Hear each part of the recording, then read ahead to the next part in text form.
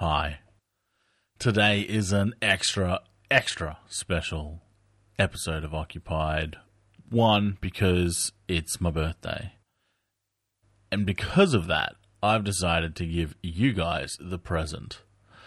So a little while ago, I had the absolute honor of talking with Professor Elizabeth Townsend, and it was just one of the most incredible conversations I've ever had the privilege of being a part of. We talked about everything from how to think big enough to be able to come up with these profession-defining concepts such as occupational justice, the Canadian Occupational Performance Measure, and stuff like that. We talked about the place of arts and crafts within occupational therapy. We talked about her story and how she got into the profession.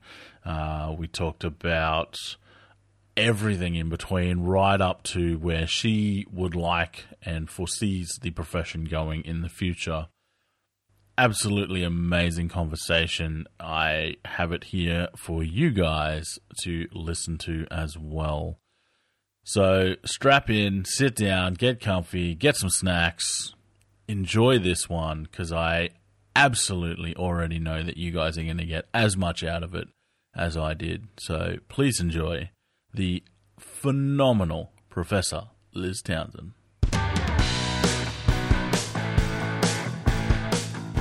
G'day, my name's Brock Cook and welcome to Occupied. In this podcast, we're aiming to put the occupation in occupational therapy.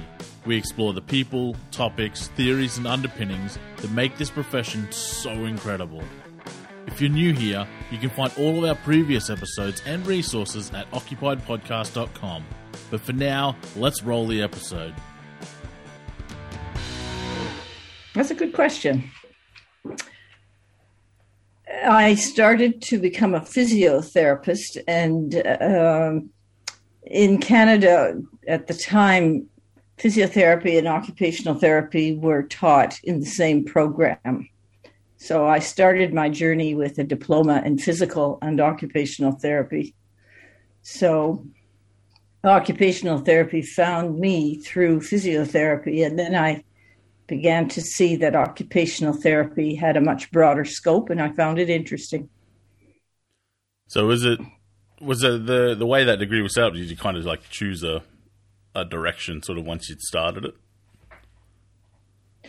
Early on, you could get a job in either field once you graduated, and I had some physio jobs, but I had occupational therapy jobs that I liked more. And to some extent, circumstances found me, because in two different situations, the best job around was in occupational therapy.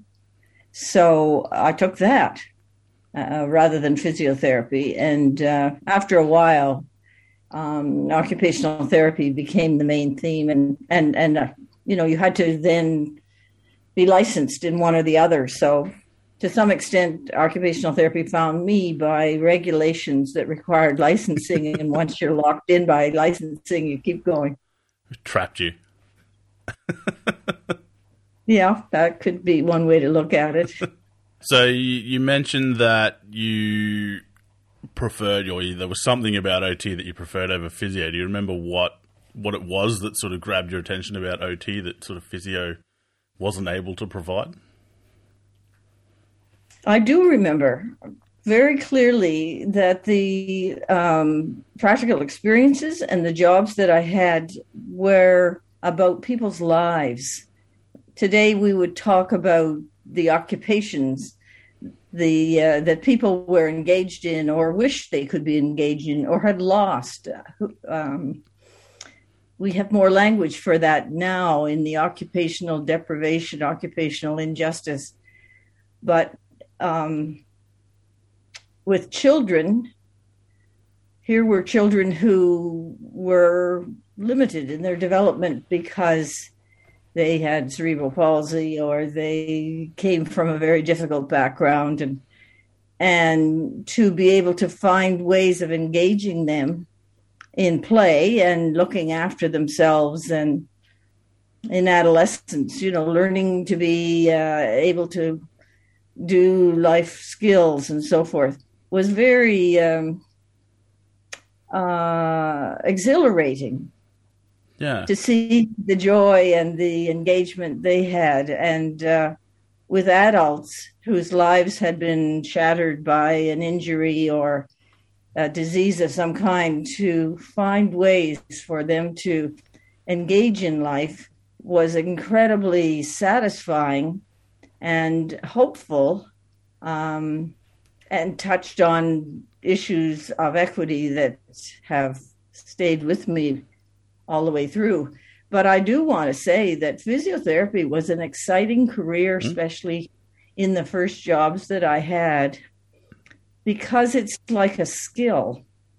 It would be like learning to be a really good pool player. The more you can develop the skill of hitting that corner hole with the pool ball, the more excited you get, and you're drawn into doing it again and again. And so with physiotherapy, the more you used your knowledge of anatomy and you could put together an exercise program so that people could get up and do things, that was pretty exciting too. And there was lots of technology. You learned the physics of shortwave applications and heat and whatnot, and those have served me very well. So anytime I have a strained ankle or something, I'm pretty good at fixing it myself, and I don't need the physio training kicks in. I guess so, but it also shows me that the knowledge of the body is incredibly useful. And I know you didn't ask me this yet, but I guess I hope that occupational therapists maintain knowledge of the body. I know some programs do not teach anatomy anymore or physiology. Oh, really? Well, I don't think they do, or they do in a very small way. We learned in a very thorough way. We did dissection of the body and had the same background as the physiotherapists in that. So it's been very useful, because you can certainly figure out, well, it's not going to be possible for an individual to do something because I can do the analysis of the feet or the legs or the hands or whatever, and let's try something else.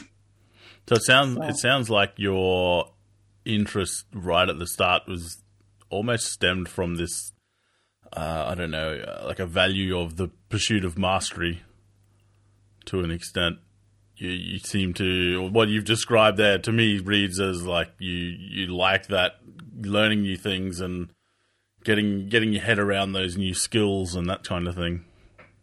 Well, certainly that was the pull for physiotherapy, but as I practiced occupational therapy, it's not so much mastery, although the ability to talk to somebody, listen to what they would like to do, and integrate what you've learned about why they're not doing it already, and find ways in your mind to think, well, how might you work towards that?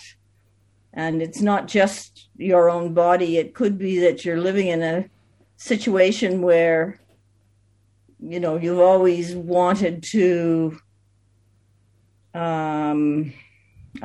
be a seamstress or a fisherman or a fisher. I shouldn't use that sexist language, but a fisher. But you don't live in a community where that's either of those things are valued. So it's not just whether your body is suitable. So the mastery of that kind of integrated thinking is very appealing too. So it's a different kind of mastery than I was describing with physiotherapy. Each has a mastery. Yeah. But the engagement with people over something meaningful to do was far more appealing in the end. And it happened that those were the jobs that I really developed my opportunities to move ahead in the profession.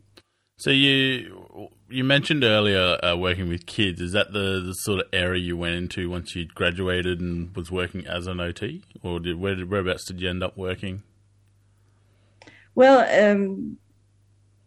in brief, when I graduated, my best practicum, my most interesting practicum, for all the reasons I've just mentioned, was in a children's rehab center in Toronto, and with children with major disabilities. And you began to see how you could work with the family and the home setting and everything else. And so when I graduated, here's a little brief history. When I graduated, I went to live in Uganda. Okay. And I had my knowledge of physiotherapy and occupational therapy in a very rural area, and did some work with a health clinic, living at a rural school. And when I returned to Canada, I went to a place that had always intrigued me, to Newfoundland. And if you know the geography of Canada, it's sitting out in the Atlantic Ocean. It's on the Grand Banks. It's where the Vikings from Norway made their way, and so forth. And the job that was being advertised there was at a children's rehabilitation center. Okay. And they would pay my way back to Canada if I would agree to stay for a year. So, circumstances led me back to working with children. And it was a great job. I stayed there for 3 years. Then I had a physiotherapy job in a children's hospital there. So I had a very nice, well-rounded background in working with children. But when I left there, I went to work in a physiotherapy job in Alberta. Okay. And so, using those physio skills. And finally, I ended up in Prince Edward Island, which is on the East Coast. And as it happened, the only occupational therapy job, except in mental health, was vacant. And they needed a director of occupational therapy for a position of one, and sole charge, but director. And so I took that, and that's really where I had a chance to find my direction as an occupational therapist, at least for a while there. So I developed my administrative skills, and that was with physical adults and children. It was a rehabilitation center, and we worked with all ages, so children, adults, seniors. But we had a lot of freedom. And so, for instance, there with adults who had major injuries, people with quadriplegia and so forth, we organized a what would be called now Special Olympics. Okay. But just for Prince Edward Island.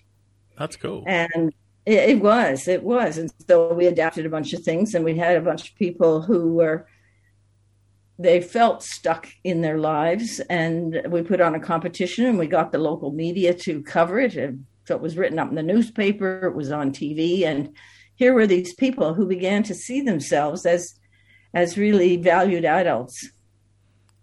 And they had developed some skills and some technologies to make life more livable outside of the rehabilitation center. So you can see how my occupational therapy career unfolded through circumstance as much as anything, but seizing opportunities to make it interesting. And it was from there, through another circumstance, that I worked in community practice in Toronto for a while, which was, home visiting back when occupational therapy didn't have community practices. And it was a great experience then for seeing children and adults and seniors and whatnot. And sometimes the contract would be with a nursing home or with a workshop, a sheltered workshop or whatever. And then finally I ended up working in a mental health clinic,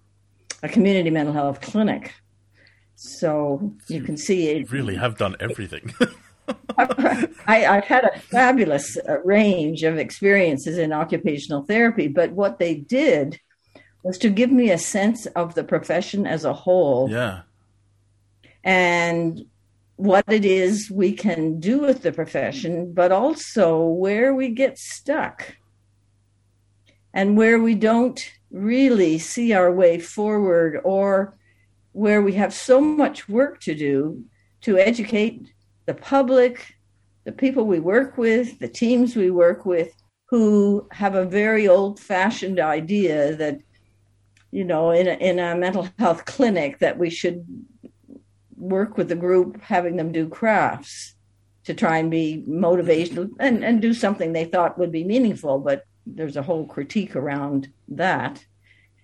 Or working with children that mainly you could help them adapt the chairs and this tables and the writing devices and so forth so that they could participate in school. But it was all about, you know, writing and accessibility. It wasn't about children with disabilities participating in their community. So we've always had a very narrow view expected of us. Mm. And then the great sadness is that we fulfill the narrow view and we don't take the broader view that I've seen and lived in so many different places. But I haven't lived it either, because a lot of the possibilities aren't funded.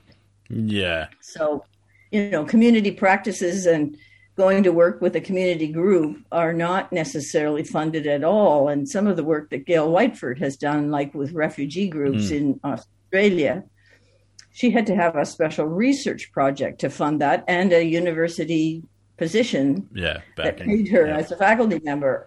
But to be an occupational therapist in a refugee camp, governments don't hire occupational therapists to do that. And agencies, you know, immigration agencies don't hire occupational therapists yet. Mm. And yet the kind of things that Gail did with refugees, looking at daily routines and the disruption of everyday habits, is really right on the mark. And the possibilities of working in that venue are really great if we see that possibility. So the pieces out there that we have seen, we've researched and shown, and I've had the chance to live in so many ways, although not all of them. They give me a sense of the breadth and potential and the depth of the profession. Yep. That is yet to be realized. So there's my speech about how my strangely unfolding career, which was all circumstantial, ended up giving me this worldview that I myself haven't fulfilled. And at the university, there could have been lots more projects, but I was the director and I did some research, but there was so much more to do. And then you get to this stage of life and you think, oh my goodness, if I could start all over again, I'd do it. I'd pick up on those threads. Yep. And you just hope that the new generation, yourself and others, will pick up on all those threads, see the breadth, and find ways to help the profession see where they could go. Yeah. There's so many things in there that I want to delve into. Okay. The only reason I know where PEI is I've actually got a friend, an OT friend that lives, I believe she's actually one of your ex-students, who lives there, and she sends me photos, and it just looks like the most amazing place that I've ever seen, and I'm extremely jealous every time she sends me photos. Is this somebody I would know? Her name's Melissa Lapointe, but I'm not 100% sure. I think that's a married name, so I don't know what her maiden name would have been when she was at the university. Right. But she has spoken of you before, and yeah, I'm pretty sure she's an ex-student of yours from not even sure how long ago. Right. Well, I can think of various Melissas, and I was in touch with the PEI occupational therapists as recently as a couple of years ago, but now I'm not remembering all the ones. She's working. She's works in private, but her big area at the moment is she's essentially coaching other OTs. She's big in the entrepreneurship space, Good for her. So Good. she's Excellent. leading the way pretty much at the moment. She's probably one of the leaders in OT in that space. So she's Excellent. doing big things. Wow. The one thing I was curious coming into that is thinking, if you have a look over your enormous body of work, a lot of it is, compared to some people, a lot of it is really big picture, sort of, I guess, career shaping, not career, like profession shaping ideas and concepts. And I feel like that little insight into just the breadth of places that you've actually been with this profession does kind of shed some insight into how you actually, because one of the things, and I talked with Gail about this when we did a podcast a little while ago, is one of the things I think a lot of people, including myself, struggle to get my head around is how do you actually get to a space where you can think that big? Like my clinical career has always been in mental health, and I've worked in all the different aspects of mental health, but it's always been in mental health. So I guess a lot of my views, my ideas, even about OT, has been shaped by that sort of clinical aspect and working with the professions that we have common contact with within that, like psychologists and social workers and that sort of stuff, whereas I've never worked ever with a physio. So like my clinical, I guess, brain has been shaped by mental health practice in a way. So I've always been fascinated with how do you actually get to a place where you can think that big?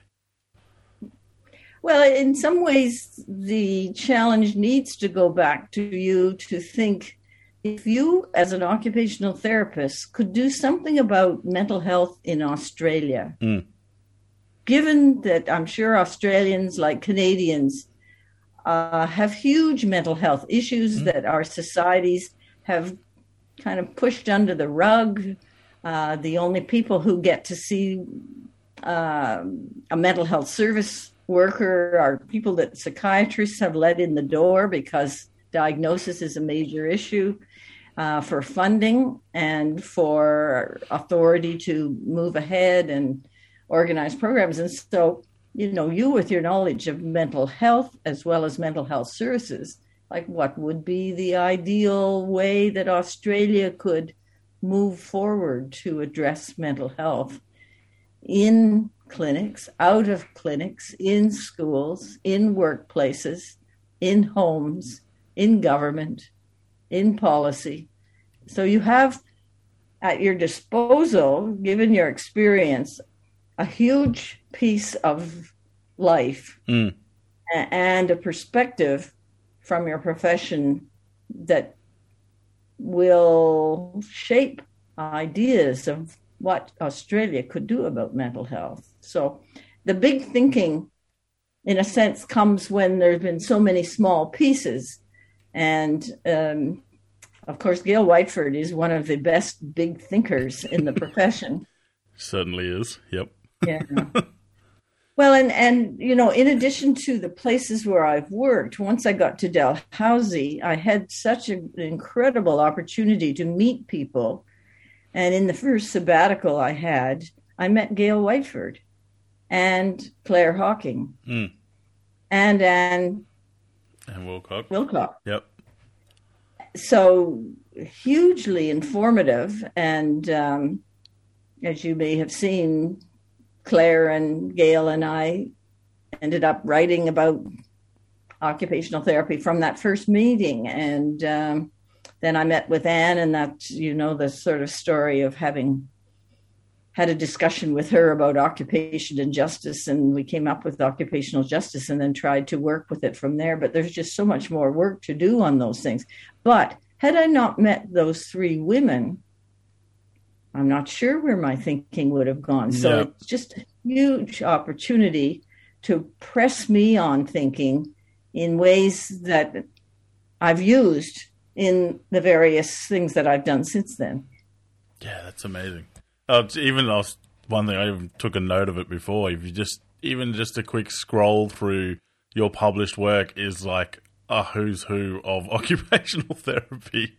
There are many, and a lot of the publications and the concepts that you've worked on with yourself and with other people, like Anne Wilcock and Gail Whiteford and Claire Hocking are I guess the OT equivalent of sort of household name kind of thing. Like they're concepts that OTs, I think, everywhere would know, at least, even if they don't fully have their head around them. They would definitely have heard of them, like occupational justice and that sort of stuff. And that is something that I want to ask you a little bit more about in a bit.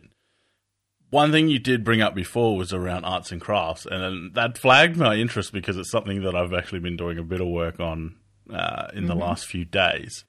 Now, I know that you've written about the art and science of OT with Charles Christensen, who's also been on the podcast before. One thing that I've been sort of toying with recently is around pretty much exactly what you said before around the OTs having this sort of affinity, whether it's a historical one or whatever it is, with arts and crafts, and whether or not that still services the profession as it did way back at the beginning in the current day. And I guess that originally stems from my experience, again, working in a mental health, like an acute unit, where arts and crafts was one of the activities, I guess, that was provided to people on the ward. But the question was always raised by me when I went in there is, like, is this something that these people like? Is it something that they actually value? Or are we just putting it out there because it's something to do? And then if it is, that's fine. Like, if it's something to do, but is that then occupational therapy just because we're giving people something to do rather than tapping into what they actually want and what they value?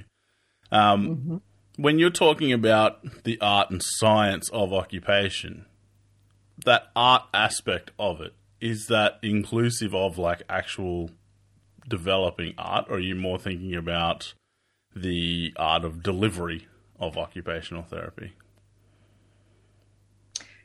That's a very nice distinction, because I think it's both.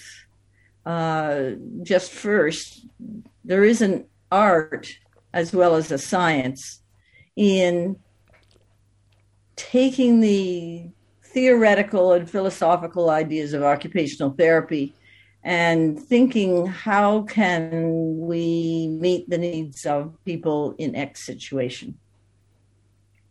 I think that is an art. It's not just science. It's not as if we can just measure everything. And this is where I think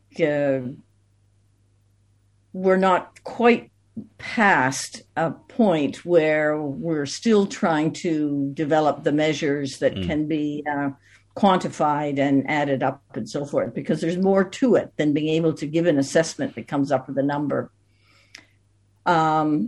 So I think the art and the science is in many ways how we use our knowledge to engage with the world, and particularly with populations. And what you said about whether people want to do something or need to do something, surely our practice is responsive to what's meaningful to people. And one of the problems of the use of art as it was put together in the early days was it became a formula, and it became it's very prescriptive. Very prescriptive, and also very much during the time when professions were becoming organized, it became administratively structured. So you'd have an occupational therapy department, and it would have shelves with paper and paints and various artistic supplies, some leather work and whatnot. Well, those were the choices for what people would do, and the choices for what occupational therapists would offer. But the question you asked already was the one that never got solved. Are those what people really wanted to do? And if you go back farther to the arts and crafts movement in the late 19th century, when Anne Wilcock has very nicely sort of traced early beginnings of occupational therapy, of going into asylums or into poor houses or whatever, and finding out what people needed and wanted to do. And finding in those days, one of the valued occupations could easily be learning to weave and having something to sell that was beautiful. And showing the population that just because you seem to be a crazy person, you could settle down and actually be productive. Yep. So I think art in those days was very much part of an arts and crafts movement, which was a way of developing societies.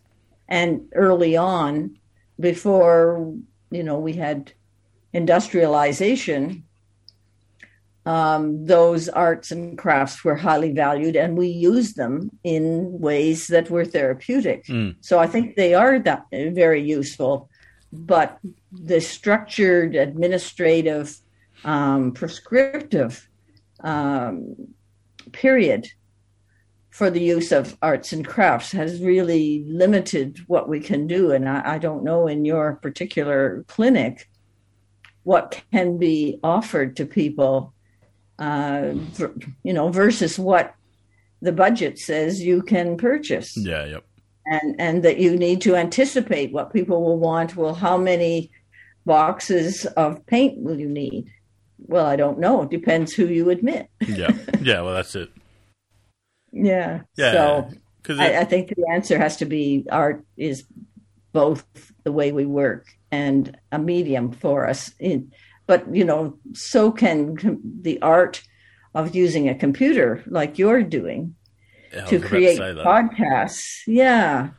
Would be a very artistic endeavor for engaging people if that's what suited them and interested them. Yeah. Yeah, I think, and that's something I was going to bring up, because this podcast definitely started out as a creative expression for me, and learning new skills and being able to the editing process and all of that, being able to say I took all these sort of raw things and I turned it into this, which in this instance is episodes. But I think one of the differentiating things I've been toying with in my head is I guess looking at it more as creativity rather than art, because I feel like too often OTs I get hung up on the word, and I'm a bit of a stickler for semantics at times.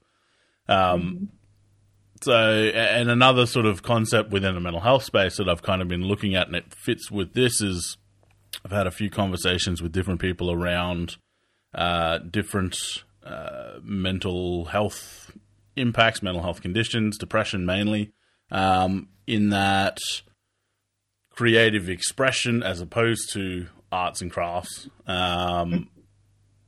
seems to be a massive support, a massive help. And it's usually the first thing that gets lost when people start displaying symptoms is that creative expression. And I can speak from personal experience with depression that creative expression really, really helped me, and a number of other people that I've spoken to, even if they hadn't sort of considered it, once I've sort of mentioned hey, this is my theory, they've gone, oh yeah, that's actually something that I can sort of resonate with as well. So I've kind of been toying with the idea of looking at it more as a creative expression nowadays, mainly as you said before, there's so much more to art, quote unquote, than just, paints and pens and paper and canvas and that kind of stuff. Myself, into photography now, which to me is a creative expression, which is not always, it's not accessible to a lot of people because it can be quite an expensive hobby, but it's something that back in, the late 1900s, early 20th century, probably wasn't even a thing, I don't think. I'm not sure when the first camera was invented, but it definitely wouldn't have been accessible to anyone. So it's almost like an evolution of concept. Yeah. Yeah, that's right. Well, also, if you think broadly, as we're talking about societies around the world, and particularly, the North American, Australian, European societies, where our basic needs, thank goodness, are often met, except for some components of the population who are struggling. But we're fairly rich societies. The biggest question people are often asking is, how can I find some way to express the creativity that keeps me locked into not being the person I could be? And, filmmaking and, well, certainly podcasts, but you may have seen in one of the books, there was a filmmaker in Canada who wrote a foreword for one of the enabling occupation books. She had been a filmmaker and then had a brainstem stroke. And the occupational therapist was engaging her in relearning to think and use her affected side through cooking. She was furious because she wanted to make a film. Yeah, seems odd. Well, that's all we had. Yeah. When you think of somebody in a rehab center, what do we have for them to do? So there's an hour's appointment. It is the structuring of health services, of funding, and we are compliant with that structure too often because that's the job we're paid to do. Yep. And so she was not engaged to think about how she could make a film, starting with, what she knew and the hand that was still working. So, but the point being that the search for creative opportunities, for finding something meaningful to do, is particularly strong in industrialized countries, but it is worldwide when you think of countries everywhere where hugely creative people either make things or they do things, capturing their feelings, their societies, the stories. That's right. They tell stories. They design buildings to enable people to cluster together. So, you have architects who are just wonderful at finding a way to have a building that is very inclusive. So I keep wondering, where, knowing about occupation, who's going to be really involved in designing the communities of the future? I know there have been a few occupational therapists who have studied architecture. Yeah, I've heard of a couple, yeah. Yeah, I even met one in Sydney some years ago, and she was very good at working on issues of accessibility, building by building, but I don't know what opportunity she had to be the leader. Yep. Yeah. Interesting. Do you think, because one thing it sounds like sort of early occupational therapists were very obviously, and we still are to a degree, but less so now, limited by the resources and the availability of occupational opportunities within, say, a ward compared to now. Whereas, that example that you just gave with the cinematographer, straight away my head is I can make a movie on my phone nowadays. You can do everything. We have, exactly. I think that's one thing that a lot of technology, yes, there's pros and cons to it, but it's enabled a lot more of those types of things. Previously, being a cinematographer, cutting film, edit, you would have needed a whole warehouse full of equipment and a team and all of that. Whereas literally there's people making careers on YouTube nowadays, filming stuff and editing it within a few hours and putting it up for the whole world to see. Technology's enabled us to have more ready access to a lot of the stuff that we use day to day, see day to day. Do you think that's actually making it harder for OTs? Because it's interesting that you're coming to that question. That's exactly where my mind was going. Because in the old days, of course, you would have had to go back to film school to do all of that. But most people could do a film on their phone now. And what does this mean for educating occupational therapists and for the practice of occupational therapy? You can't be everything to everybody. So whereas I always talk about occupational therapy could work in any situation, with any group anywhere in the world. But not every occupational therapist could work in every situation.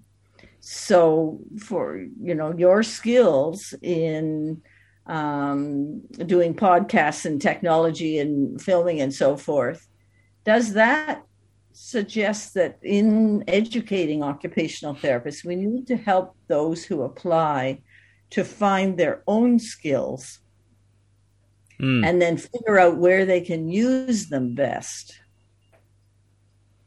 Yeah.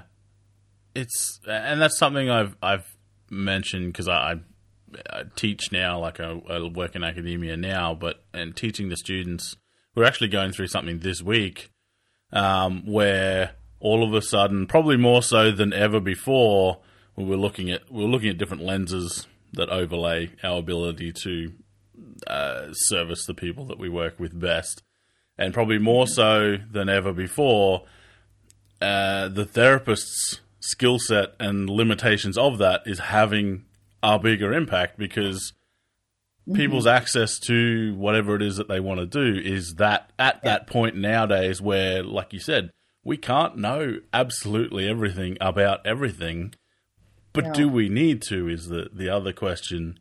And or is this is where I guess it comes back to everything that I've been sort of pushing for my personal career, a better working knowledge of not just occupation, but engagement and why people choose what they choose and why they're interested. I guess probably it's probably leaning more towards the psychological end of occupation. Is that... Or I might say the educational end. Okay. Yep. Engagement to me is an educational concept. How do you engage people in learning something and finding out what they want to learn or need to learn? Yep. There is a psychology to it, but there's a learning aspect because there's the educational part also includes the social context. Because you're certainly, just like my career, I wasn't going to be able to do everything everywhere that I worked. And the shape of the career was determined by where I lived and what opportunities were open at the time. But as an occupational therapist is graduating, what skills do they want to take forward and develop? I think, for instance, of the huge amount of advance, but also the huge amount of potential to work in the technology field of physical technology. The occupational therapists who are in there designing special technologies for people with one arm or sports people without legs and so forth. So in that case, it's educational as well. They have to learn enough of technology to engage people in finding out what they need, but also then to engage with the engineers. They don't have to become engineers, just like you don't have to become a filmmaker. But they certainly need to engage engineers in coming up with the sorts of things that they learned through the engagement with the people that they care about. Yeah, I feel like probably more due to my experience with OTs that have been in the field for 30, 40 years, like the older generation of OTs, they were almost expected to be like a one-stop shop where they knew everything. Yeah, exactly. And I kind of relate it to, like, I guess the concept of like meta-learning, where you're learning how to learn.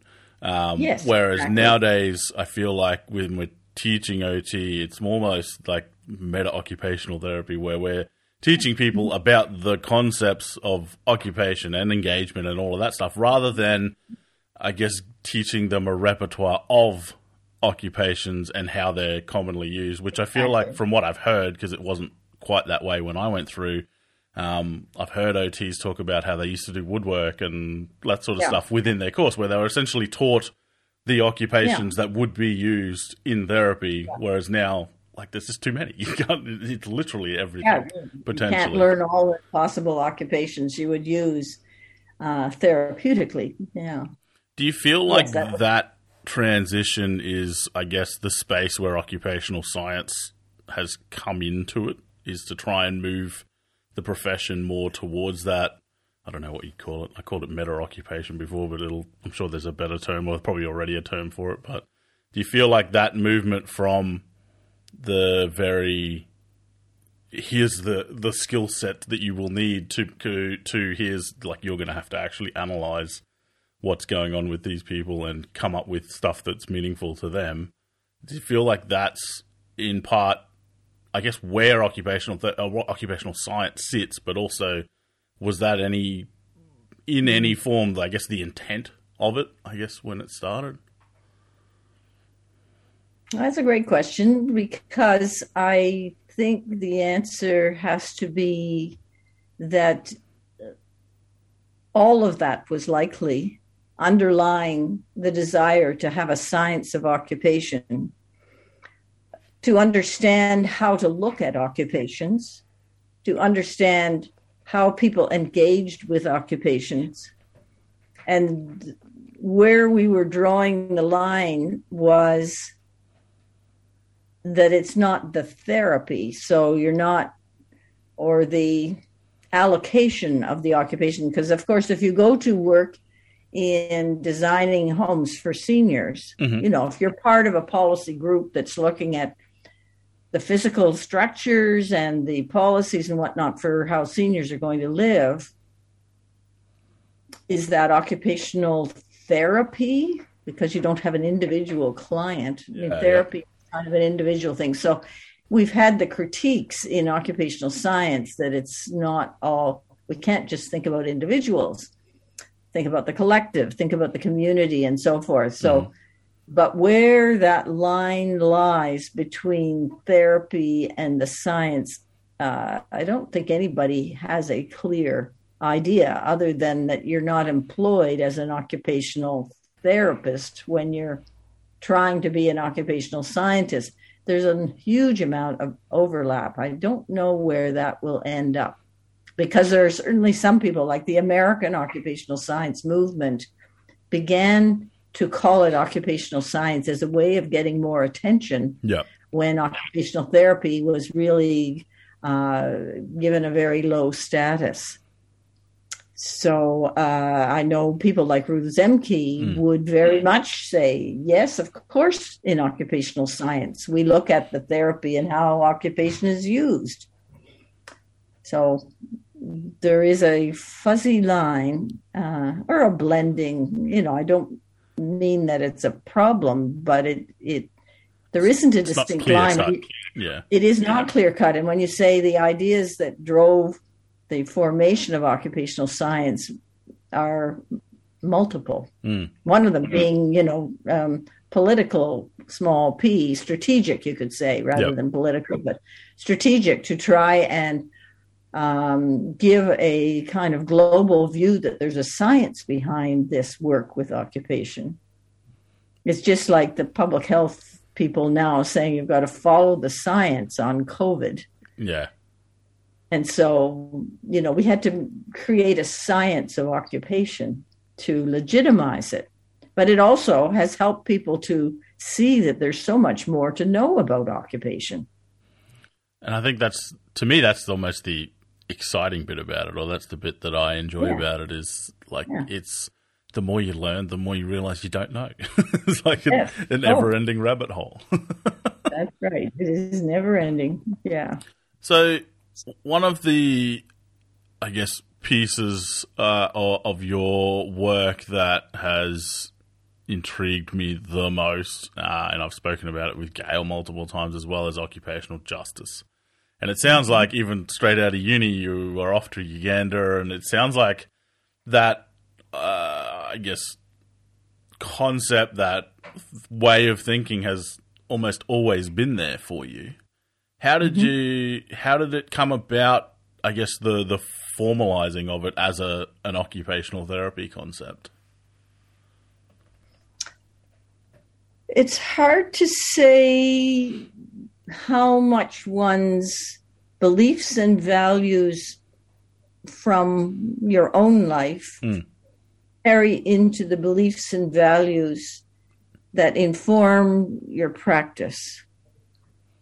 And one of the things that I have just done as a keynote for the Swedish National Conference, delivered virtually in March, was in this keynote, they asked me to talk about the future of occupational therapy. So I began by tracing the values that were present when I started. So I use my own story as a kind of guide for the changing values that have brought us to occupational justice, which you've asked about.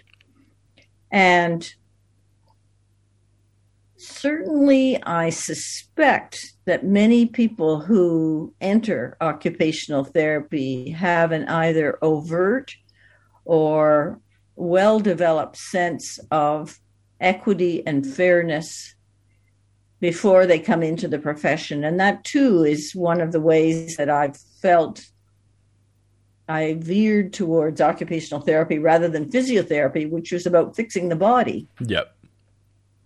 And I'm sure they would have a broader view than that these days, but the underlying values of equity and fairness and justice, I think, are present in virtually all occupational therapists. If you're trying to take people who are in some way excluded from participating in society, whether it's because of disability or poverty or refugee circumstance or whatever else it might be, and find ways that engage them in doing something themselves to change their life circumstances towards something more meaningful.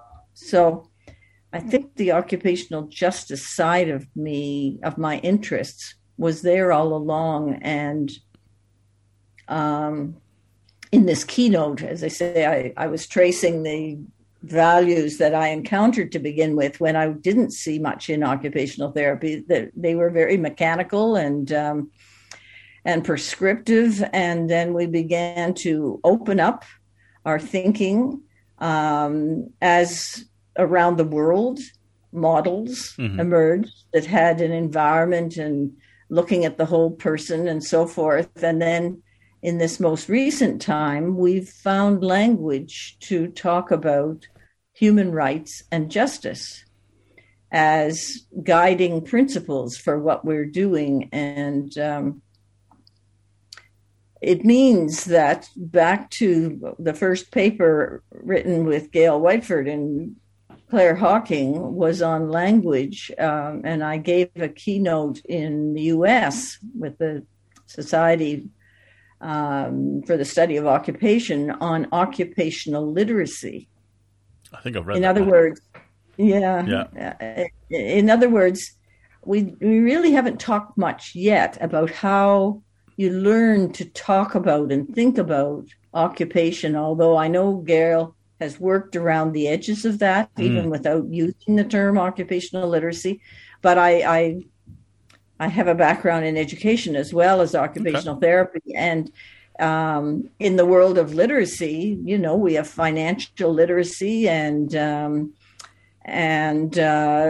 geographic literacy for getting ourselves around and so forth. And it seemed to me that there's an occupational literacy to be learned and developed. So I don't know whether anybody will pick up on that, but the occupational literacy is what's enabled us, I think, to start realizing and seeing there's a consciousness raising through language to see the human rights and justice issues in our work and in the issues that concern us.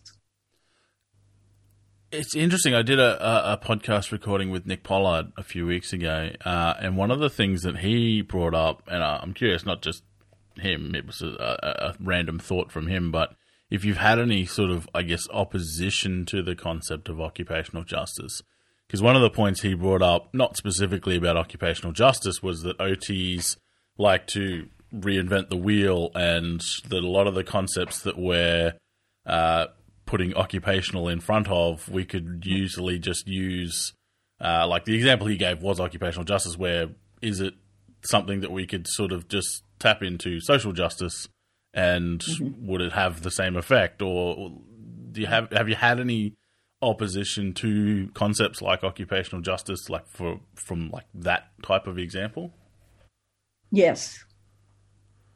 Yes, and I think the opposition takes a couple of directions. One is that, no, we're about helping people function in their lives. Justice is too big an issue of any kind of justice. Mm-hmm. That's beyond what I went to school to learn about. Yeah, yep. The other direction is the one that you mentioned, that putting occupation in front of justice, just like occupational deprivation, seems like a trick that is no more than coming up with cute language. Yep. And to some extent, I understand, again, from an educational point of view, if you have what people would call jargon, they won't listen to it. Yeah.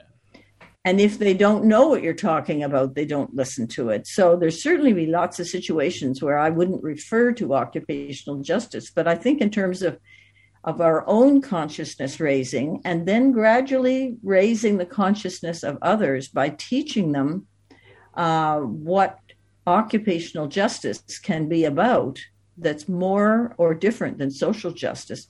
That's our challenge. I don't think we're there yet. Okay.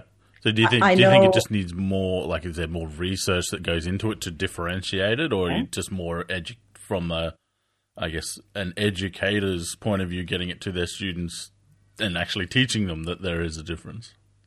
Both. Okay. Because you may have read the article by Karen Hamill and Brenda Bagan a couple of years ago, in which they raised the question, is there really any difference? And their critique is generally that there really hasn't been enough research for us to make the distinction and to use those terms in any educated way. And I agree. Mm-hmm. Okay. So there is more work to be done if we're going to understand, occupational alienation or occupational marginalization, or the bigger term, occupational justice.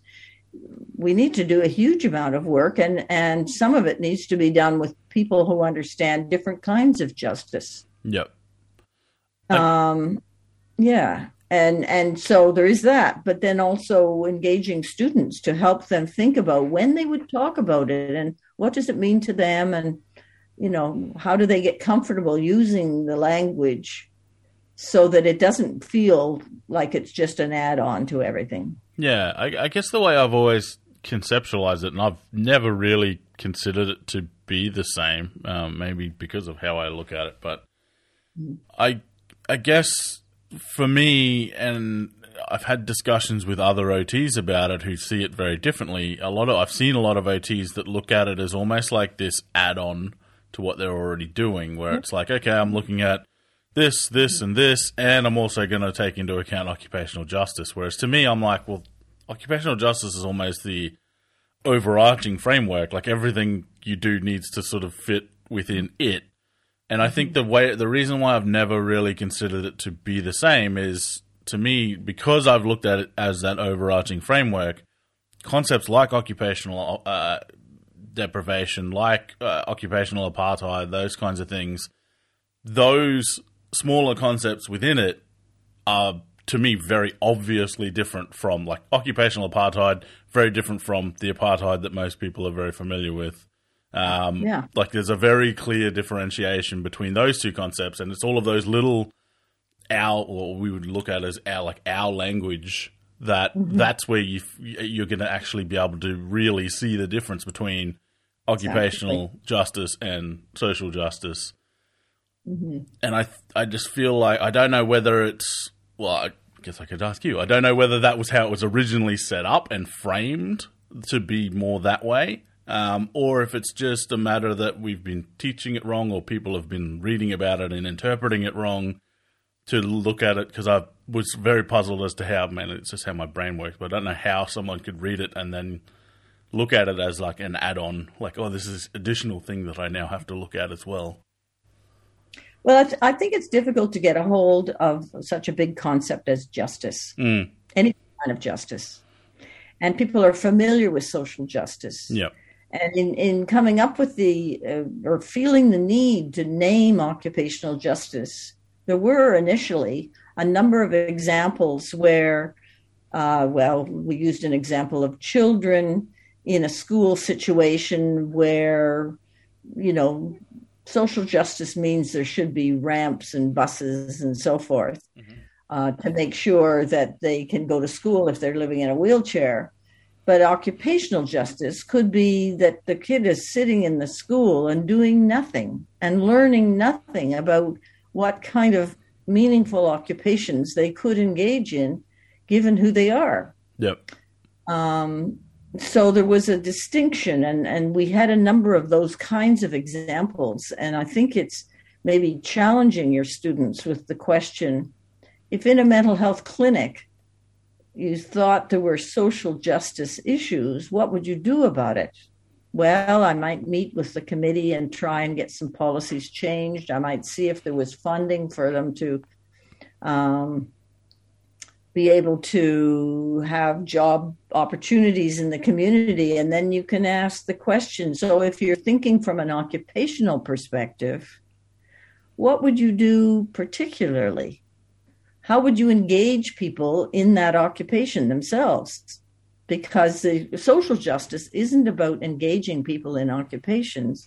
It might overlap, but it might be that in the mental health clinic, there would be a discussion of what occupations are really where people get stuck. Yep. And what steps would help them to learn what they need to do when they want to live on their own, and where are the barriers to that. So that becomes both social justice and occupational justice. But I think the occupational justice helps to elevate the focus on what it is people need and want to do and can't do, where social justice doesn't go there. Yep. It just doesn't ask the same. It doesn't ask enough questions about what people are actually doing. Yeah, I've. So I think it's not just a matter of adding the word on. It's actually actually adding a layer of analysis that isn't present if you only look at social justice. Yeah, I've always looked at it as it seems to me, and I'm not big on like social justice literature or anything like that, but just from what I do know about it, maybe it seems more like a broader concept to me, mainly because that's what I do. Like OT is my sort of, that's where my head's at most of the time anyway. So it just seems like a broader concept to me, mainly because it feels like a much more practical concept. And again, maybe that's just because that's where the space that I am in, the space that I work in. And the fact that to me doing feels much more practical than just sort of conceptualizing in a lot of instances. But But aren't your comments illustrating what we started with in this thread of the conversation, that it's a concept that came from recognizing that social justice was not enough, at least in some situations. And we need a lot more research to understand what we mean by that, and when it's useful to talk about occupational justice, not as a flippant add-on, but as something that gives substance and direction for taking action. So, one thing I've always been curious about is when you're first, I guess, the very beginnings of ideas for something that big, when you're developing it, do you have any idea how big or widespread it's going to be when you're first developing an idea like that? I suppose you could ask the same thing of people who discovered DNA or whatever. Do you ever know where you're going when you're starting to think of big things? I don't think you ever know where you're going, but you have some sense of wanting to articulate something that is not yet articulated. So that's where we were.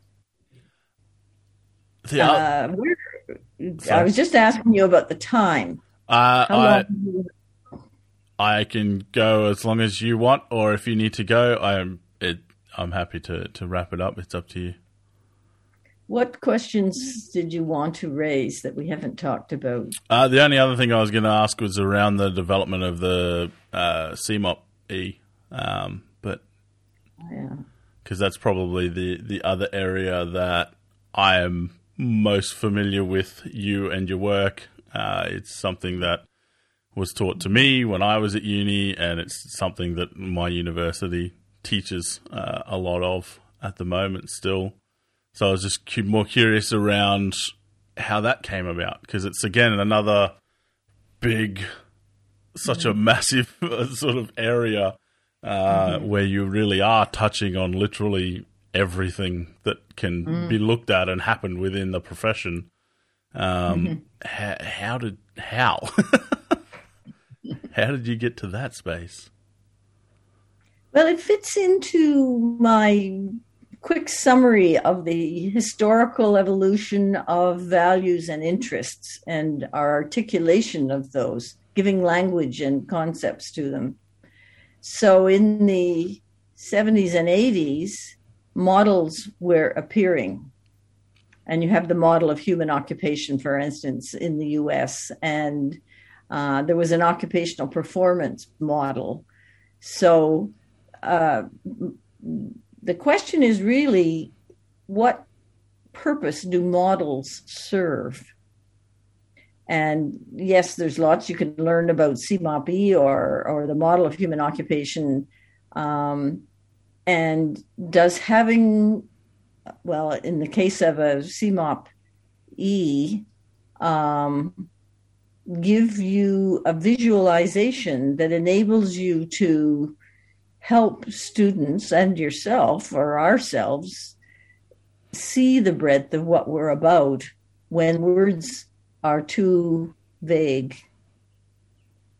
You know, it's a picture is 1,000 words idea. And so that's where it came from. Let's have something that shows people and that you can take to your teams and your communities and say, this is what we are about.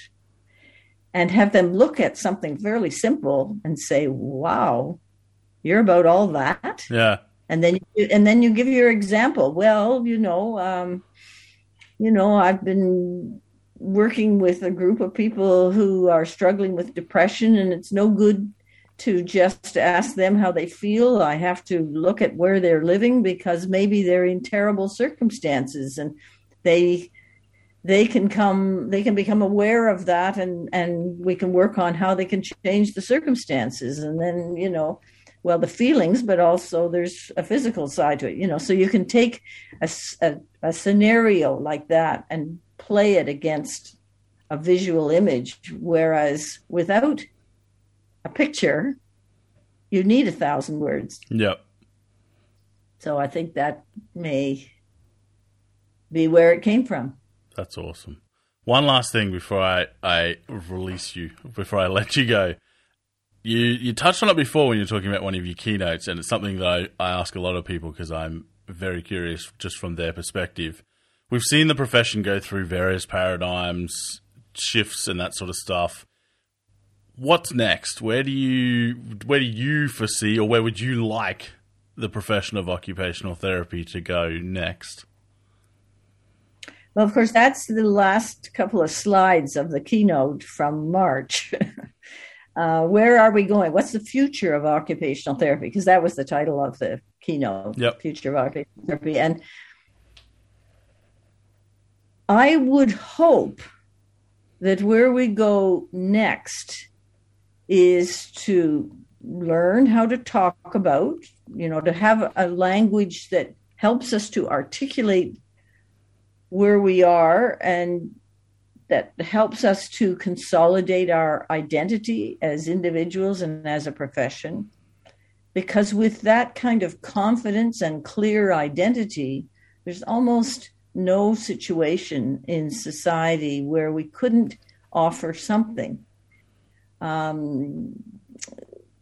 can go into communities that are in stress. We can go into communities that are seeking some new way of living.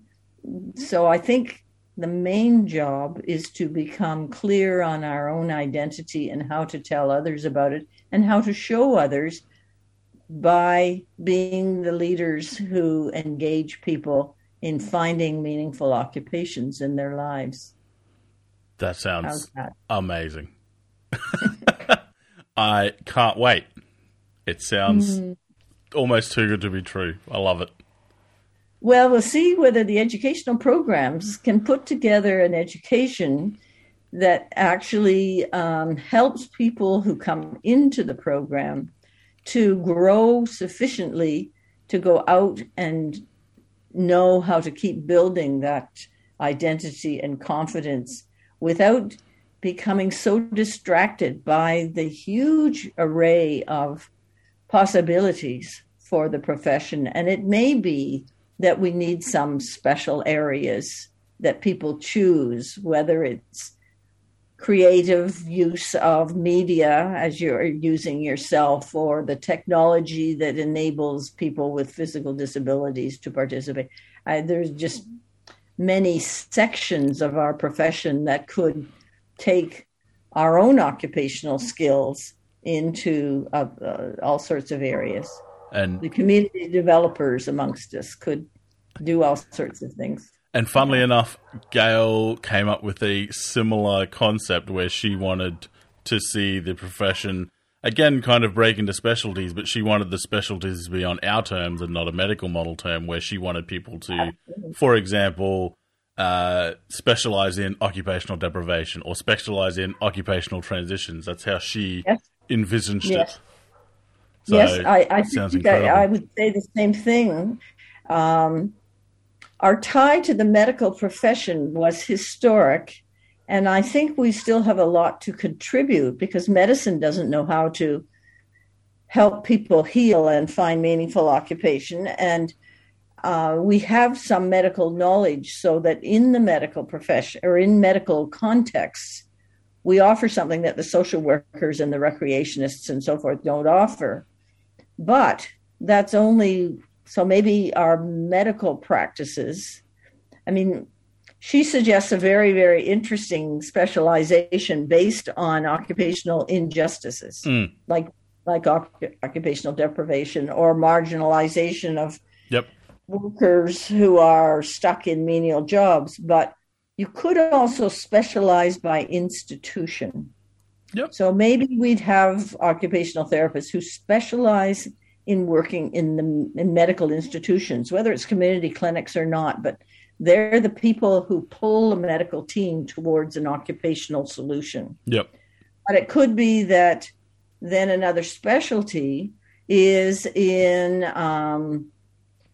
the institutions of transportation and infrastructure.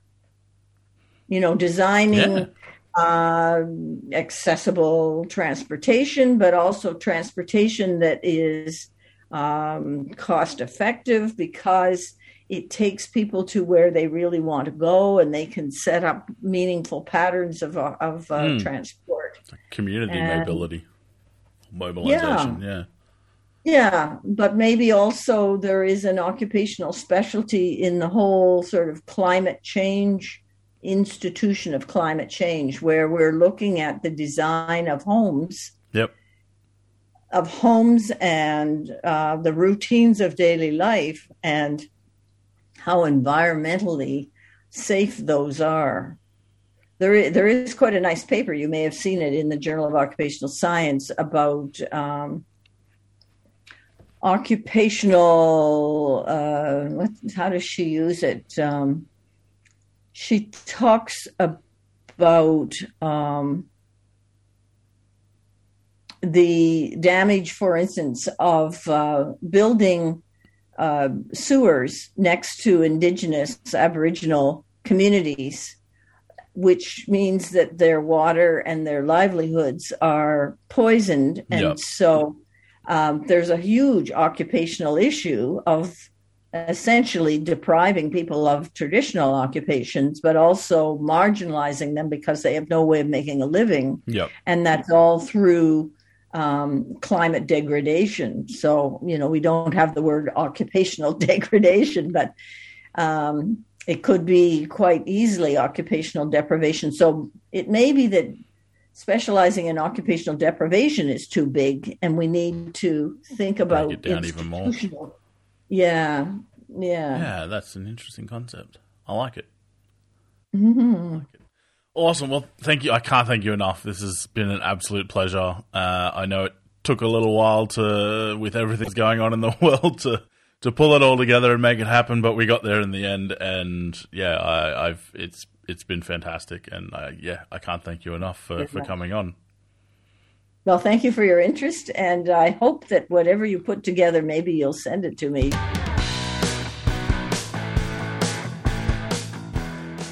If you liked this episode and want to check out more, head over to occupiedpodcast.com or search Occupied Podcast in your favorite podcasting app. If you have thoughts or reflections on the topics discussed today, please do get in contact. We'd love to hear from you. And lastly, if you got some value from this and you want to help us out, like, subscribe, and share it with a friend. Remember, be good to yourself, be good to others, and always keep occupied.